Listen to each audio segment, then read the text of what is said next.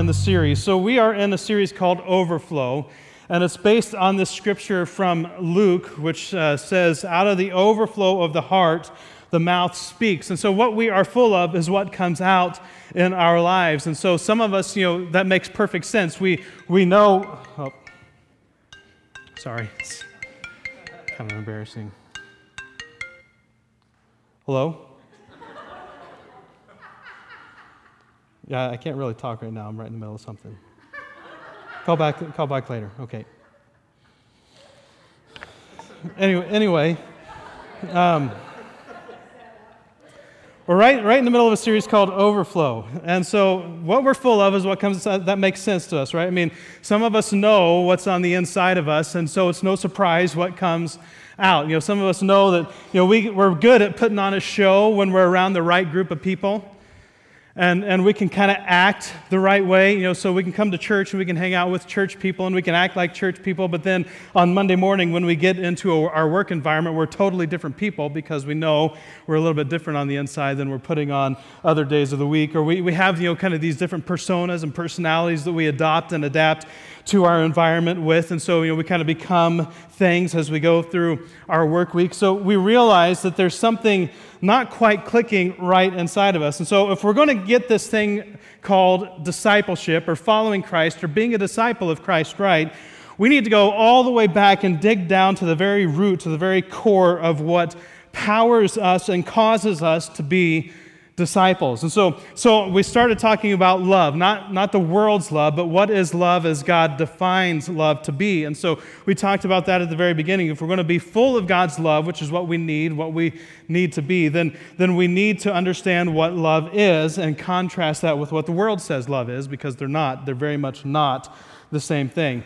The second week we talked about motive. What is your motive in coming to Christ? And we looked at John chapter 6 where Jesus fed the 5,000 and he confronted the crowd who was coming to him for the free bread and the stuff that he was doing. They weren't coming because they wanted to know Jesus and follow Jesus. They were coming because they wanted the free stuff. And so we asked ourselves, what is our motive in coming to Christ? Is your motive to get something out of God, to use God as a genie in the sky to kind of grant you your wishes and be at your beck and call? Or are you coming to Christ, to know Christ, to love Christ, and to surrender your life to Christ? And then last week we talked about our identity and how our identity is what forms and needs to shape the basis for our beliefs and what we're going to talk about today in our actions. And so many of us, we have identity, or we have our motives. We want to come to know Jesus, but our identity is still wrapped up in our own ability to do things, not in what Christ has already done for us. And Christ has already done a great thing for us, and so what we have to do is, instead of trying to achieve our identity, we receive our identity. And so that's what we spent a lot of time last week talking about, receiving your identity in Christ and not working so hard to achieve it because you have already received it as a gift. Today we're going to be in Colossians chapter 3.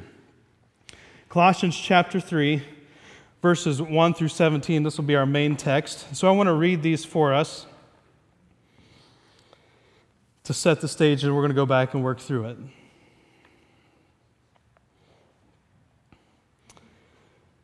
Since then, you have been raised with Christ. Set your heart on things above, where Christ is, seated at the right hand of God. So there's exactly what we were talking about last week. Since then, you have been raised with Christ. This is us. We have been raised with Christ. Our identity is the resurrection of Jesus Christ, and what that gives to us is His gift. We have received this as a gift. Since we have received this, since you have been raised with Christ, set your heart on things above. Sorry, it's hard to just read through something and not teach at the same time. So I just want to try to read through it.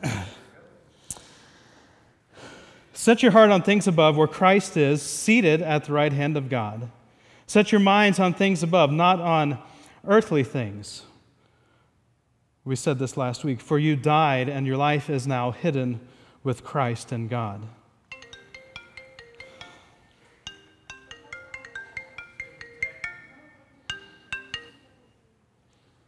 What? I'm just right in the middle of reading something really important, and you keep interrupting me. It's like you don't want me to get through this. I don't understand what is going on. Can you just give me a minute? Apparently something very important that's taking place here. Like, just silence your phone. I can't. That's an illustration.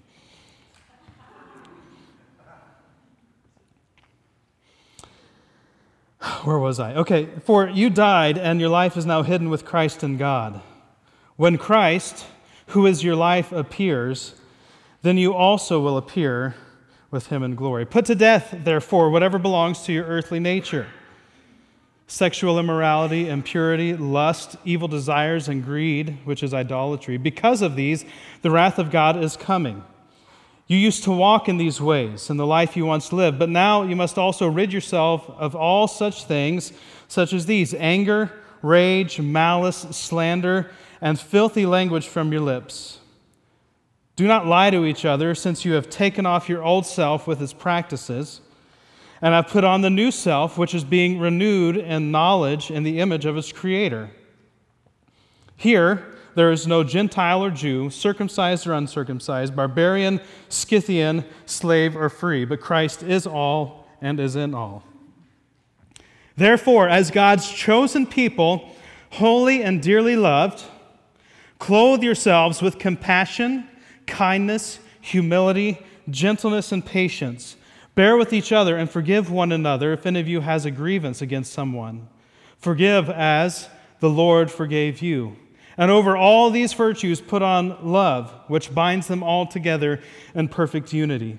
Let the peace of Christ rule in your hearts, since as members of one body you were called to peace. And, like Russ was sharing with us earlier, be thankful. Let the message of Christ dwell among you richly as you teach and admonish one another with all wisdom through psalms, hymns, and songs from the Spirit, singing to God with gratitude in your hearts. And whatever you do, whether in word or deed, do it all in the name of the Lord Jesus, giving thanks to God the Father through him. So we have checked our motives. We're coming to Christ for the right reasons. And now, last week we talked about identity. We're receiving our identity. We're not achieving our identity. And a lot of, I think, churches and pastors and teachers would want to stop there because that's where the feel-good stuff, really reigns and reigns supreme. But we can't stop there because Jesus doesn't stop there. We can't stop there because the Bible doesn't stop there. And we can't stop there because if we stop there, we're missing the whole picture of God's promise of true life. And so we have to pay attention to these, which, by the way, if you do a search, and it would be a great search for you to do a search and go and look for to put to death or put off, the things we're supposed to put to death and put off. And what you will discover is that the New Testament is full of the language put to death, put off, and put on. Why? I mean, why can't we just kind of end there? Why can't we just call it good? We got grace, we've got forgiveness, we got the good stuff, and why can't? If that's what God wanted to forgive me, and God loves me so much that He wanted to forgive me and He wanted to give me this new life, then then we should be good, right? Well, if that was the way it worked, then what would happen would be that when God forgave us and we received God's grace, then the only option would be to call us up right at that moment out of earth and into His presence. Because there's this whole thing that we call life that we have to live. Like, we're all still here, right? Everyone is still here. No one has yet left and gone to heaven. At least not that I know of. When someone calls Christ their Savior, now they're just gone. It's like we still have life that we have to live, and we have to learn how to live it according to God's design, and we have to, learn to put to death the things of the flesh. Put to death, therefore, whatever belongs to your earthly nature: sexual immorality, impurity, lust, evil desires, and greed, which is idolatry. Because of these, the wrath of God is coming. You used to walk in these ways in the life you once lived, but now you must also rid yourself of all such things as these: anger, rage, malice, slander, and filthy language from your lips. Don't lie to each other, since you have taken off your old self with its practices and have put on the new self, which is being renewed in the knowledge and the image of its Creator. You've taken off the old self, but as we see, this is something that Paul has to continue to address many, many times throughout the New Testament and the letters that he wrote to the different churches. This was something that was an ongoing issue for the people who had come to Jesus and were now living in this new gospel-centered, life-giving community powered by the Holy Spirit, and yet there still seemed to be some struggle in doing this, and we can find examples of this in almost all of the letters that Paul wrote, as well as John and Peter. Let me give you another example. In Galatians chapter 5, verse 13 says, "You, my brothers and sisters, were called to be free, but don't use your freedom to indulge the flesh." Right? So, and we see this also in other parts in Romans and Corinthians where people were using their new freedom in Christ to indulge the flesh. They were using their freedom in Christ as an excuse to say, well, I'm free, I've received grace, so I can do whatever I want because I have grace in Christ. But he says, don't do that. Don't use your freedom to indulge the flesh. Rather, serve one another humbly in love, for the entire law is fulfilled in keeping this one command, love your neighbor as yourself. If you bite and devour one another, watch out, or you will be destroyed by each other. So I say, listen, here he's going to say a lot of the same things. Walk by the Spirit, and you will not gratify the desires of the flesh. For the flesh desires, listen, the flesh desires what is contrary to the Spirit, and the Spirit what is contrary to the flesh. They are in conflict with each other, so that you are not to do whatever you want. But if you are led by the Spirit, you're not under the law. The acts of the flesh are obvious. Sexual immorality, sounds familiar. Impurity and debauchery, idolatry and witchcraft, hatred, discord, jealousy, fits of rage, selfish ambitions, dissensions, factions, and envy, drunkenness, orgies, and the like. I warn you, as I did before, those who live like this will not inherit the kingdom of God. But the fruit of the Spirit is love, joy, peace, patience, or peace, forbearance in this translation, kindness, goodness, faithfulness, gentleness, and self-control. Against such things there is no law. Those who belong to Christ have crucified the flesh with its passions and desires. And since we live by the Spirit, let us keep in step with the Spirit. Let us not become conceited, provoking, and envying each other. So we're going to have to continue as we go through life to learn what it means to put the flesh to death. That's what Paul's talking about here. And at the same time, pursue life. Now, this is something that we will have to continue to do for the rest of our lives here on earth. There will be times where we grow and we mature and we get easier. Things get easier in terms of following Christ, but oftentimes what I've observed is what that means is that once you've kind of grown and maybe mastered in areas, that you realize that there's a whole other area of attitudes and thoughts and thinking that you still have to deal with. And as you kind of grow beyond that, then you start to realize that there's still more. And this side of heaven, this is going to be an ongoing journey of following Christ. It's going to be an ongoing journey of learning to put the flesh to death and putting on the life of Christ. And it's something that we've been called to. This is something that we've been called to in Christ to do. And my whole point for this morning is that we have to...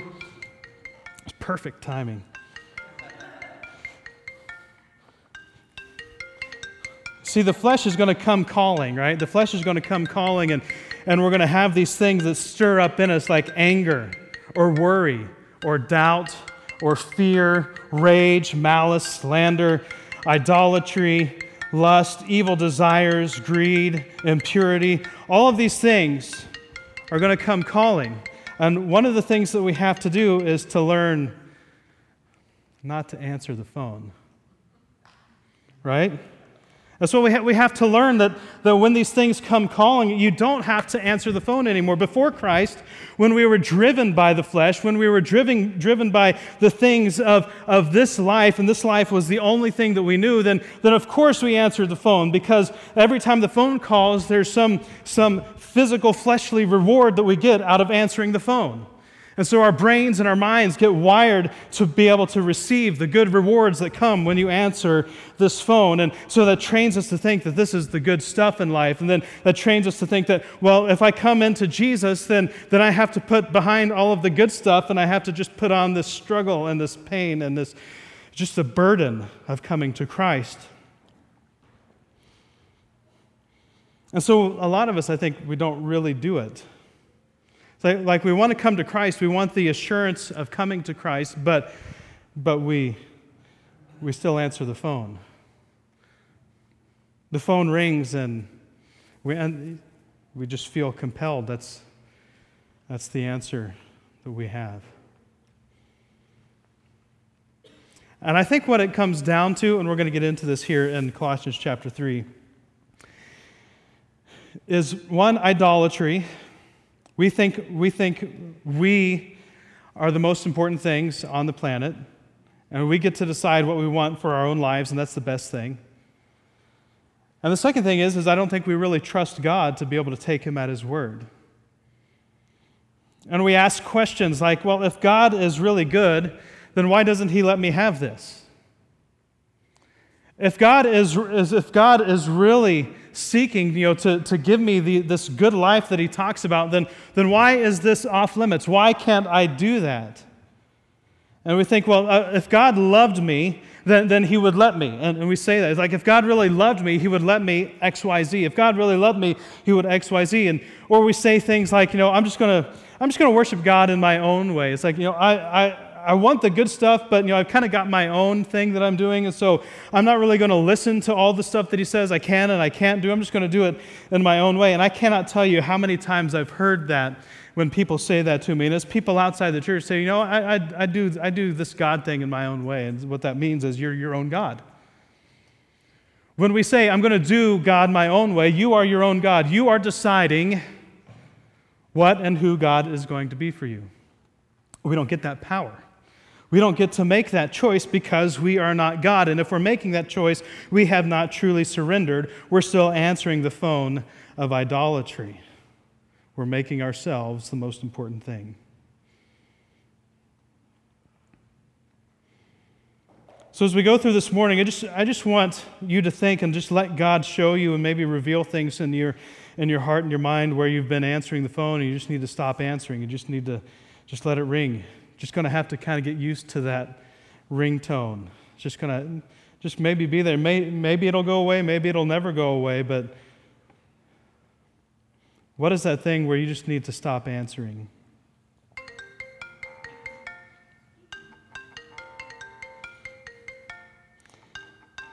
And it's amazing how many times when you're actually coming to Christ and you're reading His Word, how that thing will come calling. Right? It's like you're reading God's truth and you're wanting to just kind of be consumed with what God says about you, and yet right in the middle of this, for no apparent reason other than the seed has been planted by someone who's out for your destruction, you all of a sudden start hearing the phone ring of this or that or this or that. So we have to learn to stop answering the phone. Since then you have been raised with Christ, set your hearts on things above where Christ is. Where is Christ? Christ is seated at the right hand of God. We've been raised with Christ. We have put to death the flesh. We've been raised with Christ. We have this new life in Christ. And so what are we supposed to set on the things above? We're supposed to set our hearts and our minds on the things above. Set your hearts on the things above where Christ is, seated at the right hand of God. Set your minds on things above, not on earthly things. It's our hearts and our minds that have to be set on things above. And I think it's that motives, and like we talked about last week, it's the beliefs, right? When we don't have the right beliefs based in our identity that God has given us in Christ, then the wrong beliefs can set us off track too. When our hearts and our motives can lead us off track, and our minds and our beliefs that we wrongly and falsely believe can set us off track. So we have to set both our hearts, which is our motives, and our minds, which is our beliefs, our thoughts, our identity on Christ, on things above, where Christ is, not on earthly things. And then once we understand that, then the rest of it is going to start to make sense. But if we don't get that, then we're going to constantly, continually struggle. For you died, verse 3, and your life is now hidden with Christ in God. All of us, we talk about when we put our faith in Jesus Christ and we're baptized, we'll say that we were buried with Him through baptism and raised to new life in Christ. Every time we celebrate baptism, that's what we're celebrating. Somebody who's been buried with Christ. We put to death the flesh through baptism, and then when we come up out of the water, it's the symbol of being raised to new life in Christ. We have put to death the old, and now we have received the new. You died, and your life is now hidden with Christ in God. When Christ, who is your life, appears, then you also will appear with Him in glory. Jesus is life. And I think this is a great struggle of our day, because it's not just the phone that rings anymore. It's Facebook, it's email. I'm getting all kinds of alerts because I get all kinds of alerts all the time. Nobody's texted in yet, but you'd hear a different alert for the text, right? Or Facebook notifications and all of the things. Like, we have all of these constant distractions that are seeking to draw us away. And this, maybe it's not for you, not the phone, but it's other things. It's TV, it's work, it's your own ego or your own pursuits and your own desires, that these things are really our life, and Jesus is just something we try to do when He fits in. It's like we want the security of Christ, but we don't really go to the effort of making Him our life. And this is what Paul says here. When Christ, who is your life, appears, then you also will appear with Him in glory. See, Christ is our life, our whole life. Jesus is supposed to be our whole life, and once we come into Christ, we're supposed to be about the process that we call of sanctification, of being set apart and tearing apart the dead flesh that is still pulling us into the things that we don't want to do, and receiving this new life in Christ so that we can continually follow Him more and more. Perhaps a gross, gory illustration would help. I know I've revealed to you and disappointed you with my liking of The Walking Dead. But there's so many good illustrations in The Walking Dead, and one of them is at the very beginning of the series.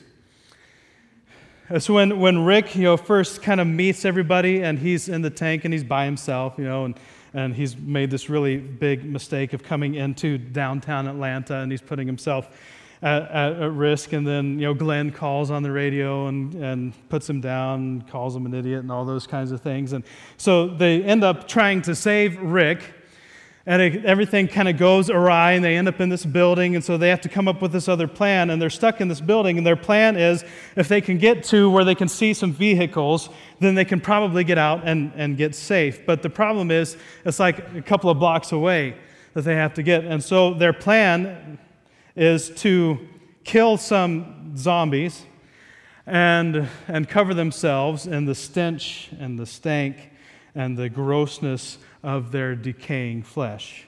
And they think, if I can disguise myself in death, then we can get through to our escape, right? And so that's what they do. They cover themselves in the decaying, rotting flesh of zombies, and then, I don't know if you know what happens, but what happens is, all of a sudden, it starts to rain, right? And so they're walking by these zombies, and they're just kind of, they're disguised fairly well, but then it starts to rain, and the stench gets washed off, and all of a sudden, the things that they were just walking by are now chasing them, right? And they only have a few seconds to get the last, 30 or 40, 50 yards to get over the fence behind to where the vehicles are, because the stench of death has been washed off, and now they smell like life. And I think that's what happens for us so many times in the kingdom of God, is that we think, well, I can still just kind of cover myself in the stench of death, and kind of, I can meander through the rest of death that is around me and be good. But what really happens is, Christ wants to come in, and He wants to wash it all off and give us this new life. So we should stand out when death is around us. We should smell like life when death is around us, and we have to ask ourselves the question, if we don't smell like life, if life is not radiating from us, then we have to ask the question, is Christ our life? Is Christ everything about life? Is Christ everything that drives life? It's not that we just come and do Jesus on Sunday. It's that everything in life now becomes a Jesus conversation, right? Everything in life, from how we raise our kids, it's going to be, well, if we're going to talk about how we raise our kids, we're going to have to talk about Christ. If we're going to talk about how we do work, well, then we have to talk about Christ to understand why we work the way that we do. If we're going to talk about anything in life, we have to make it a Jesus conversation, because Jesus is life. When Christ, who is your life, appears, then you also will appear with him in glory. Verse 5, put to death, therefore, whatever belongs to your earthly nature: sexual immorality, impurity, lust, evil desires, and greed, which is idolatry. Because of these, the wrath of God is coming. I want to talk about that for just a second. We live in a world where we don't want to talk about sin, we don't want to talk about guilt, we don't want to talk about all of these realities of Scripture, and one of the ones that we don't want to talk about is wrath. To address an issue, people are saying that Hurricane Harvey is a result of God judging Houston, and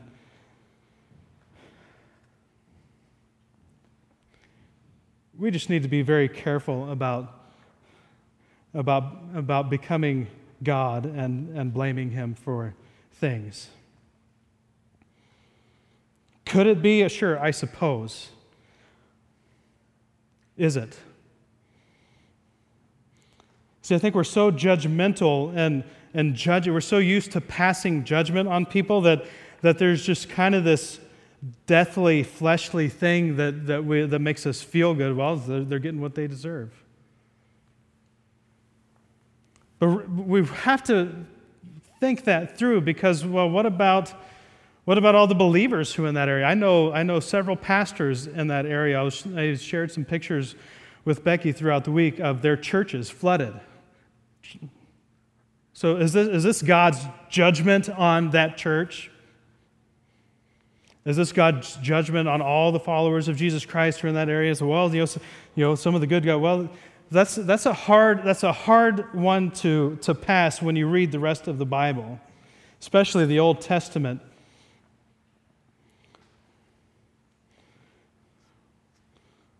Was it Lot? Was it Lot who was? If there be 100, or if I can find 50 who worship Jehovah, how about if I can just find 10? Will you not destroy? God seems to be a lot more gracious than we are. We seem pretty quick to pass judgment on people. But that wasn't really my point. Anyway, because of these, the wrath of God is coming. Sin,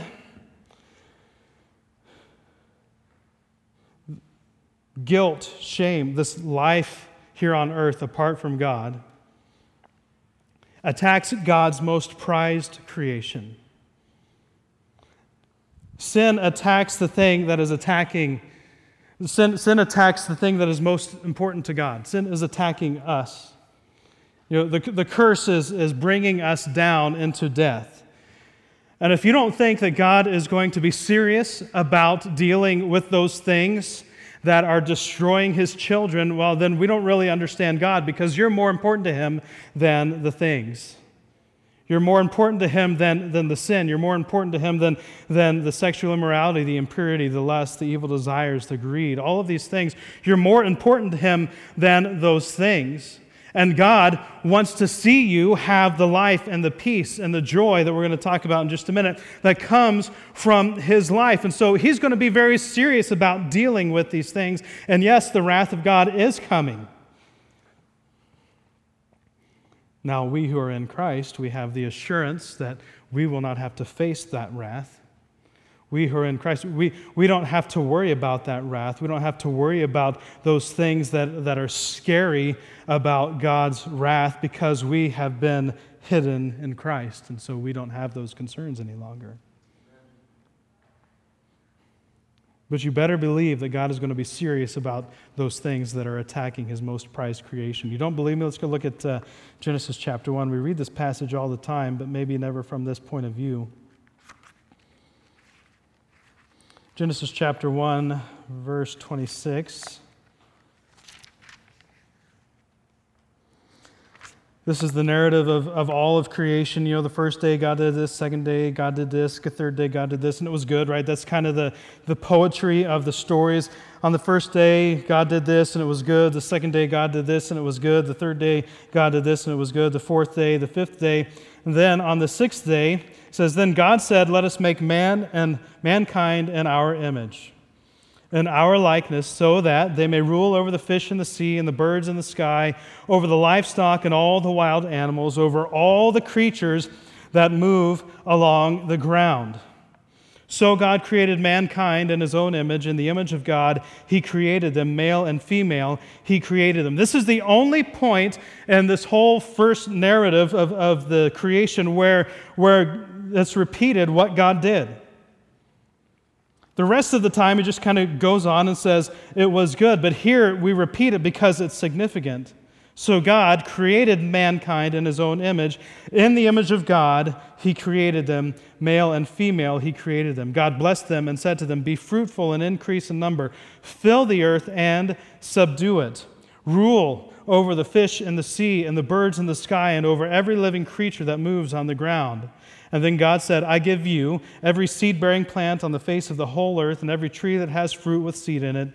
They will be yours for food. And to all the beasts of the earth and all the birds in the sky and all the creatures that move along the ground, everything that has the breath of life in it, I will give every green plant for food. And it was so. Verse 31, God saw all that he had made, and this is the first time we hear something different. It wasn't just good, it was very good.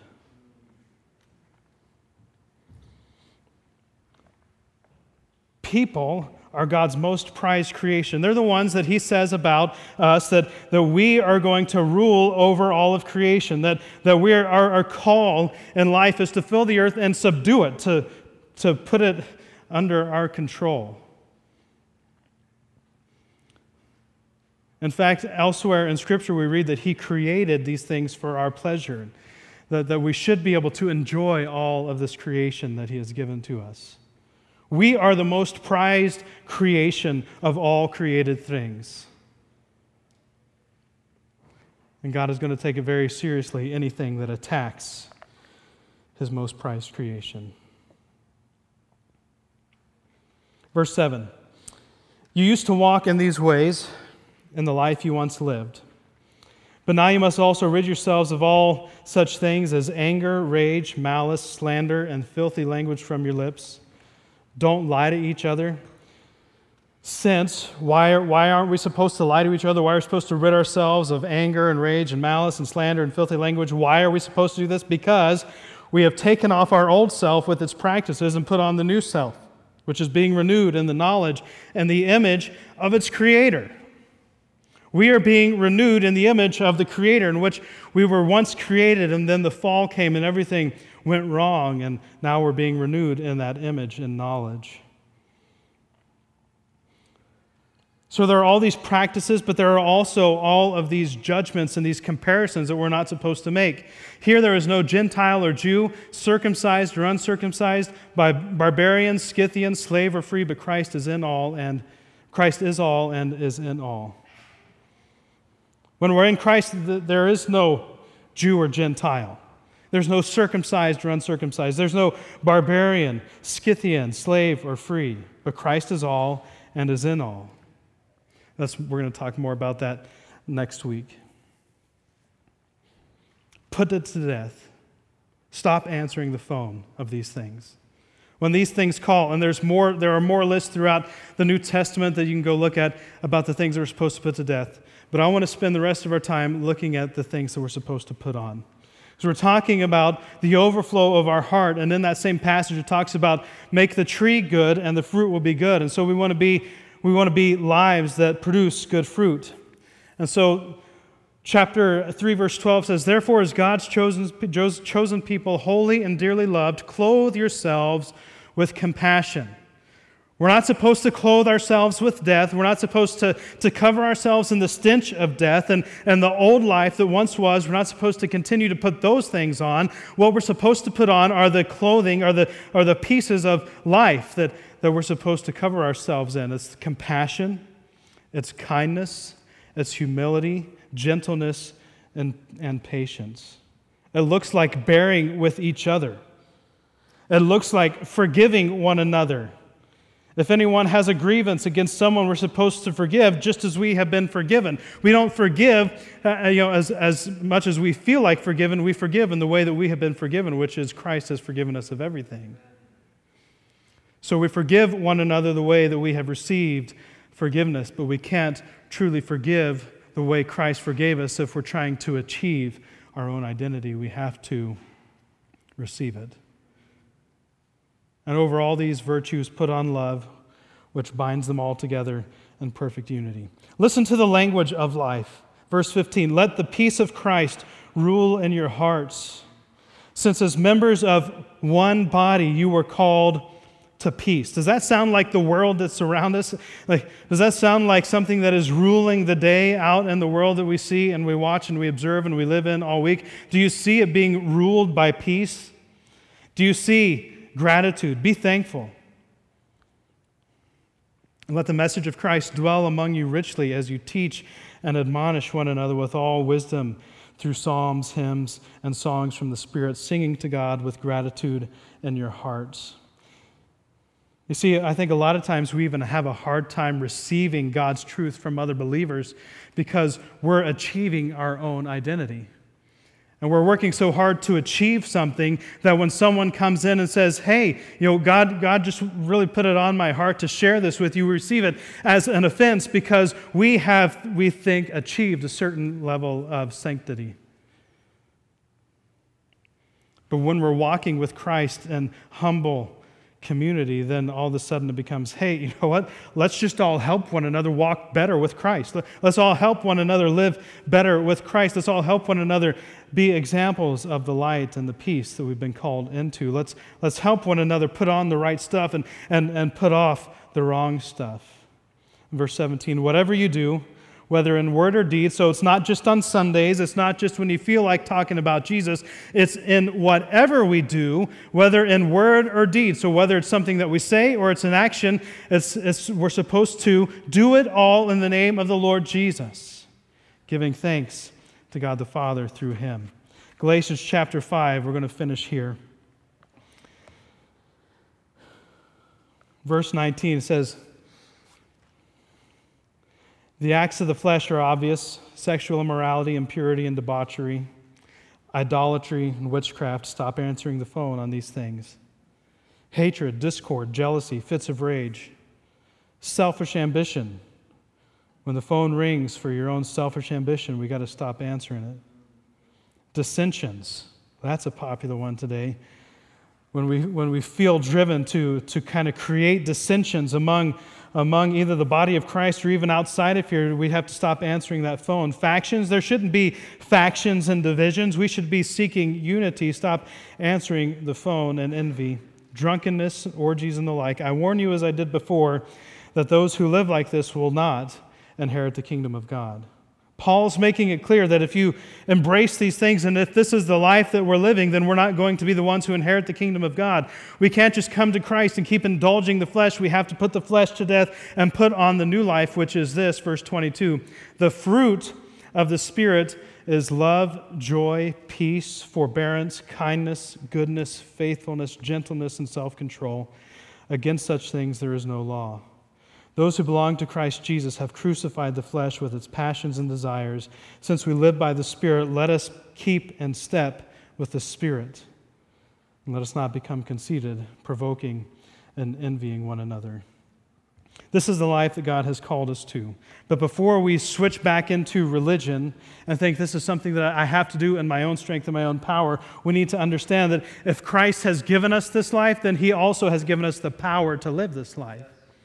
And so we receive the power of the Holy Spirit. That's why it's very important that we read all of Scripture. And just like we read in Colossians chapter 3, it's very important that we understand that set your heart on things above where Christ is seated at the right hand of God. Christ is in heaven, and he went back to heaven on purpose so he could send the Holy Spirit to dwell in and live in all of the believers, to empower us to live life and to set us free from death so that we could experience freedom in Christ. And so Jesus, Christ, God, the Trinity, will not call us to do something that he's not going to give us the power to do. He's giving us the power to live this life, and so what we have to learn to do is just to put it on more and more and more each day. Not to try to achieve it, not to try to get there on our own strength, on our own power. And in fact, if you've ever done that, which I have in my life, what you understand is that becomes very draining and very tiring and very exhausting very quickly.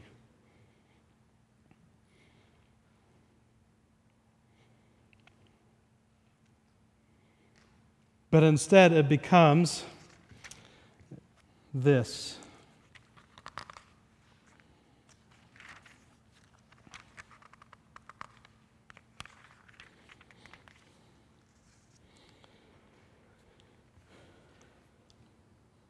Therefore, my dear friends, as you have always obeyed, not only in my presence, but now much more in my absence, continue to work out your salvation with fear and trembling. For it is God who works in you to will and to act in order to fulfill his good purpose. This is what it's supposed to become for us. We're working out our salvation, and it is God who is working in us to will and to act in accordance with his good purpose, to fulfill his good purpose in our lives. We've received the gift of salvation, but we have to continue to work out the gift of salvation. We should never stop once we've just received it and try to live as the Galatians were, indulging the flesh because we've received the freedom of Christ. No, what we have to continue to do is to work out our salvation with fear and trembling as God continues to call us into this new life. He's given us the power. He's going to work it out in us, but we have to be faithful to continue to ignore the phone. Maybe we just need to put on, as best we can, just put it on silence. Just do not disturb. Leave me alone. And we just start pursuing the things of God. But it's born out of motives. It's born out of identity. We don't jump to this step, which is the mistake that I and so many of us have made in the past. We jump right to the to-do list, right? The to-dos and the to-don'ts. Like we're reading, it's like, well, we just see this, okay, these are the do's I have to do, and these are the don'ts I'm not supposed to do, so I'm going to start working in my own strength. But we never really started in the right place. We didn't come to Christ with the right motives, and we didn't receive the identity, so we're trying to do this in our own power, not in Christ's power, and so we're constantly exhausted, and no wonder we're constantly failing is because we can't possibly do this on our own. But Christ, who is all and is in all, wants to empower us to live this kind of life. And like we learned in our study in Ephesians, is that it's not for our motives, it's not for our own ego, but it's that we may live our lives for the praise of his glory.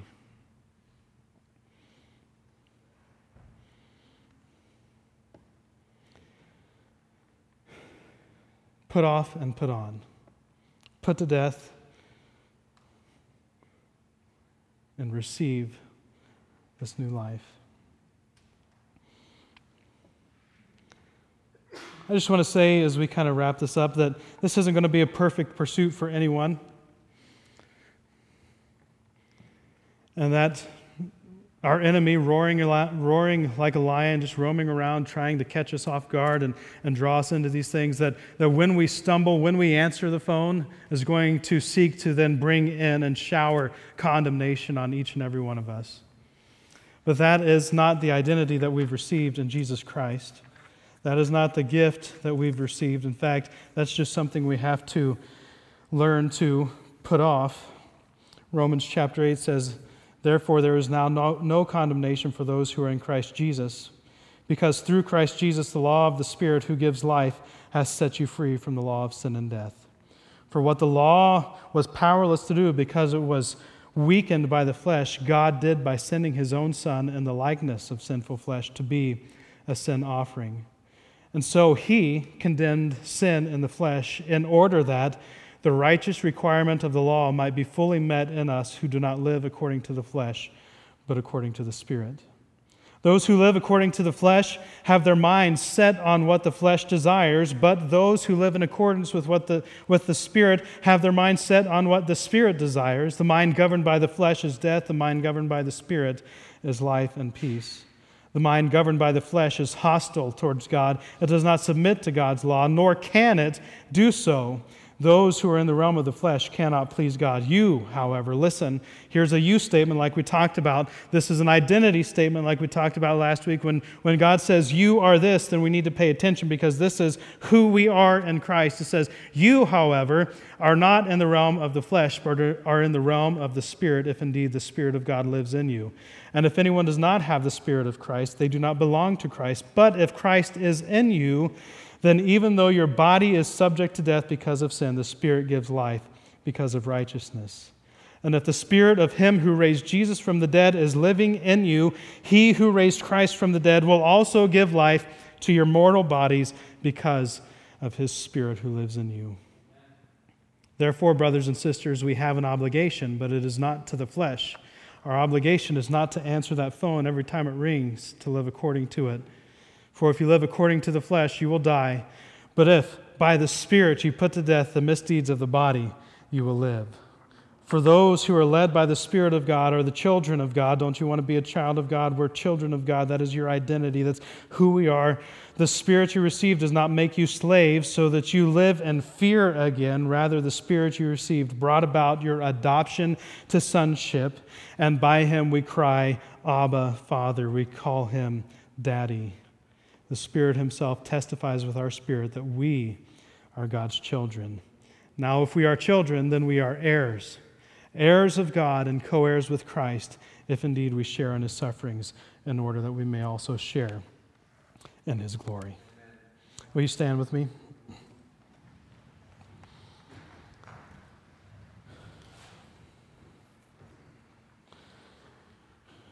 Just want to ask again, like we did last week, if everyone would bow their head and close their eyes, nobody looking around, nobody peeking, looking to see what's going on as the worship team comes. I just want to ask, because I want to pray for you. I'm not going to call you out. I'm not going to embarrass you. I just want to pray for you to be able to encourage you and to know how to lead you as best I can. Is there anyone here this morning that you would say that I'm ready to stop answering the phone, that I've been answering the phone for a long time and I'm just going to let it ring and I'm just ready to receive this gift of life and the power of the Spirit to embrace and live this new life. And I just want to maybe recommit this passion of my life and just recommit at this point in my life. I'm going to be pursuing life and putting off death. Is there anyone here who wants to do that, saying, I've been answering the phone too long, it's time for me to stop answering the phone. I'm ready to start living life. If you are one of those, then would you just raise your hand? I just want to pray for you. There's several hands going up this morning. I just want to pray. My desire is to help you and that you would receive this gift that God wants to give to you. Father, you know the hearts of the hands that were raised. You know, without me calling anyone out or trying to embarrass anyone, that you know exactly what is in their heart. You know exactly what calls they've been answering on the phone. You know some of the ongoing struggles that they've been facing. You know some of the things that continue to just kind of trigger the flesh. I don't know what they are, but you know what they are, and you've brought them to mind, and you want this morning for them to be set free from that, and that is what you give us in your Spirit, freedom. Father, I pray for them that they would receive right now just another fresh filling and indwelling of the Holy Spirit, the power of the Spirit to help them live this life that you've called them to live. May they receive your Spirit of life, the Spirit of peace, the Spirit of hope, the Spirit of truth. to help them live out these things in their lives, that they would see now that they have the power of the Spirit to do this, and that you will not call them to do something that you don't empower them to do. And so you've given them the power to live this kind of life. And where we are all weak, that is where we are strongest. Where we are weak and not relying on our own ability, but we're relying on the strength of the Spirit in us, that is where we find true strength. For all of us, Father, I pray in this moment that we have this morning that you remind us clearly that it was the work that you did on the cross that gives us this freedom. It is not our own ability to achieve it. And that as we embrace our identity in you, that we also have this new life that you want us to live out, that you're not okay with us just receiving forgiveness and then going on to live in the ways of death, but that you want us to put to death the misdeeds of the body and now receive the new deeds of the body which are life. You want us to have true life. You designed this life in a way that we could thrive if we live according to your rules, and that's the life you have for us. Father, help us to put to death those ideas that we have from the old life and to receive this new gift of life you have for us. Any area of our life where we're still answering the phone, Father, I pray when that phone rings today, when that phone rings maybe even right now, or that phone rings throughout the course of this week, give us the power through your Spirit to just let it go to voicemail. Then delete the message.